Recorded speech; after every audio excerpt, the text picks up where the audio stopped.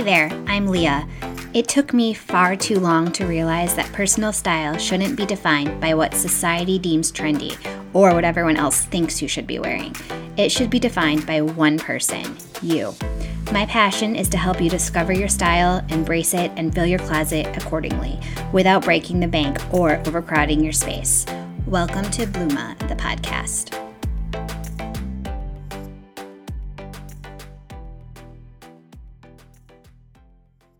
Hey guys, thanks for joining me in another episode of my podcast. I appreciate all of the support, and let's get into today's topic, which is 7 reasons you have nothing to wear even when you do. So what I mean by this is why you have a closet full of clothes, and yet when you open it to get something to wear, you have nothing to wear, and nothing excites you, and you just can never find the perfect outfit and put what you need together, regardless of the fact that you have a closet overflowing with garments. So I have 7 reasons that this could possibly be the case, and let's go through them. I have the 7 problems and then 7 solutions where you can, if this is where you find that you're struggling, I have some suggestions to improve in that area. So reason number 1 is you are purchasing your mess. And what I mean by that is like you're purchasing just kind of like all of the blahs, all of the okays, all of the not so excited about pieces. You know, when you are in the dressing room and you have 3 hooks and to hang up your clothes, and one of them says like the loves, one hook says the nopes, and the other hook says the maybes. Well, when you purchase anything on the maybe hook, it is something that you feel just meh about or okay about. And if you don't absolutely love it, if it's not on the yes hanger, don't buy it. If you don't love it now, you're not going to love it later. It's just simple. Just don't purchase the mess. The mez. It just sounds weird when I say it. If you don't absolutely love what you are trying on, do not buy it. Unless it's a basic, which granted are hard to absolutely love sometimes. Don't get wrapped up by the thought, I might love it later. I'll buy it. I'll just buy it. No, you won't. And don't do it. Don't get caught into the trap where, maybe if I wore it with a different pair of jeans, I might like it better. Or maybe I'd like it better if I lost some weight. Don't do yourself a favor and do not buy the maybes. Reason number 2 is you're only shopping for trends. This one sounds odd, but when you are only shopping for what is trending, you aren't paying attention to your own personal style. And there's a good chance that is because you are compromising your own style with what's trendy, even if you don't know what your style is quite yet. You're compromising this personal style of yours with what everyone else is wearing. And if you do that and they don't match and they don't align, you aren't going to truly fall in love with your clothes. And therefore, you won't have anything to wear. Well, you will, but you won't. In your mind, you're like, I have nothing to wear. The solution to that is define your personal style, step 1. And step 2 is let that discovery guide you in your shopping excursions.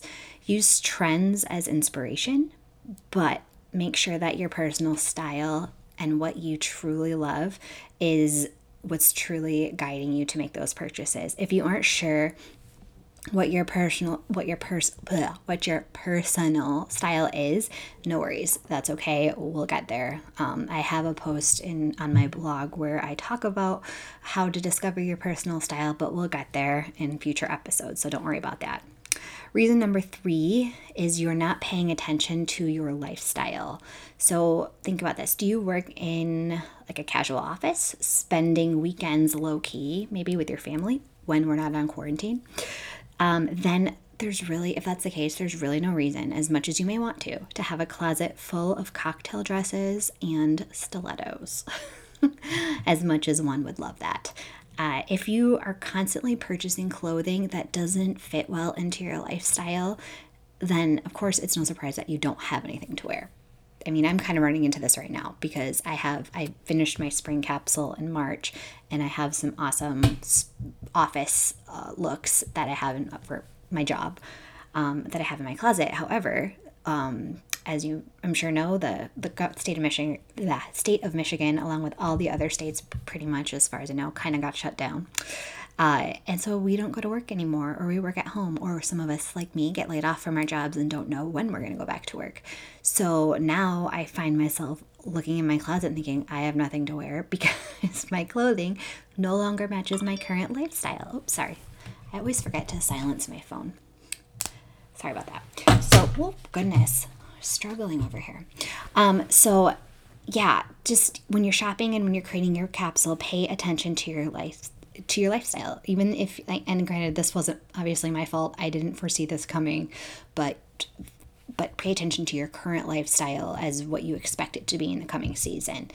Again, this may seem really simple. Just pay attention to your lifestyle. If you know you have a weakness for sparkly tube tops, perfect for a night at the club, when in real life you don't ever really find yourself in that situation, avoid that section of the store or the online category altogether. Make a plan for your wardrobe and a list of clothing that you need. And this is where I drop the fact that you should do a capsule wardrobe, and I can help you. Reason number 4, you're not taking what's currently in your closet into account. So when you shop, you're purchasing, if this is your problem, when you're shopping, you're purchasing pieces that might appeal to you, of course, but they in no way complement your current wardrobe or what you currently have in your closet. If you love to buy statement shoes, for example, and who doesn't, but have nothing to wear them with already at home, they're going to sit in your closet unused, and that's a darn shame. You don't want that. And on the other hand, not taking into account what you already have can lead to the obvious, which is purchasing duplicates of items you love.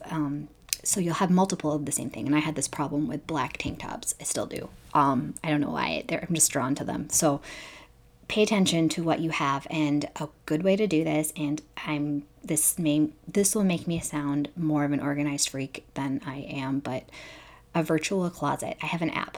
And I talked about this before, and I think I'm going to get it wrong. So I'm going to open my phone up and look here. It's called Stylebook, and it's literally my virtual closet. I have pictures of all of my capsule items, and I have them in categories, and I can look at what's in my closet and see what I have. And it is so helpful. And not only in the shopping, but also when I'm packing for a vacation. So shameless plug for that app. All right, reason number 5, you avoid purchasing your basics. If you have a set clothing budget for yourself, what is more fun to buy? Boring basics or fun statement pieces?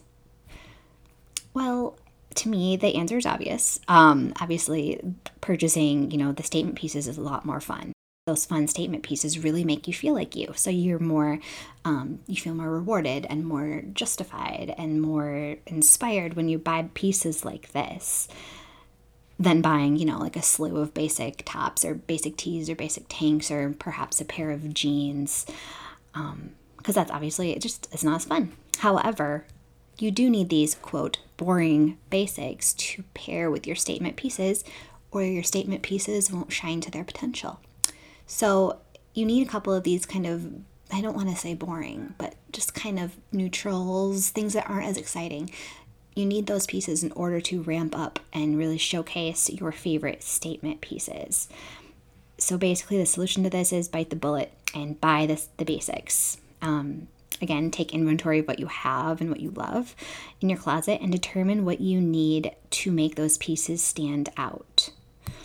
For example, if you have a bold pattern blouse that you adore, perhaps investing in some slimming back black jeans would make a great look. So there's just an example of that.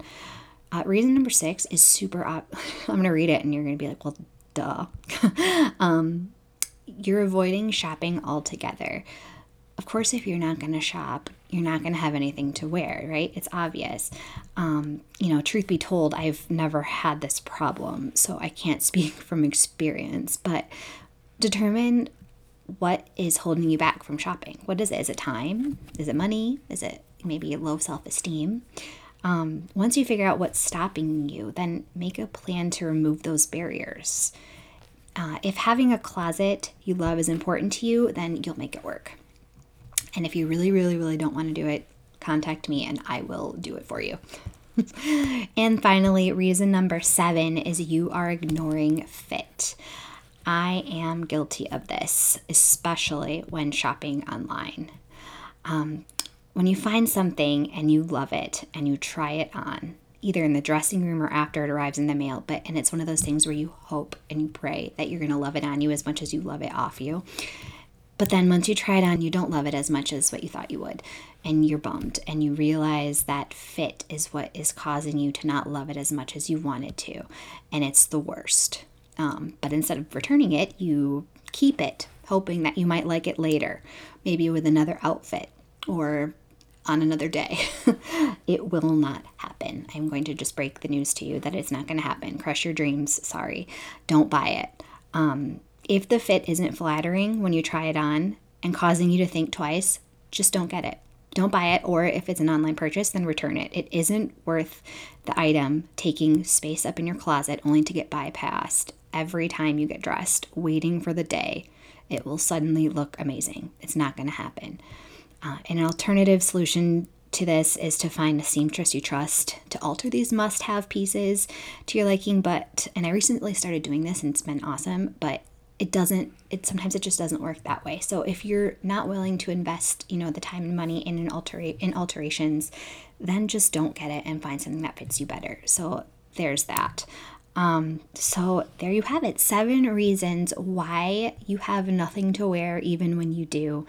If you take these reasons and suggestions into account, you're not going to find yourself in the situation where you need an outfit for something. You open your closet and you just stare at it, waiting for an outfit to magically present itself when you know in the back of your mind it doesn't exist. Again, it's sort of like when you want a snack and you're hungry and you know that you haven't gone grocery shopping in a while and you don't really have a lot of selection, but you open your fridge and you stand there and you stare at what you have, waiting for something to just jump out at you. It's sort of like that. It's not going to happen. You need to figure out with your closet. With your fridge, you just need to go grocery shopping. But with your closet, you need to figure out what's causing this and fix it. And so there you have it. 7 reasons why you have nothing to wear even when you do. Thank you so much for joining, and I hope to see you in the next one. Bye.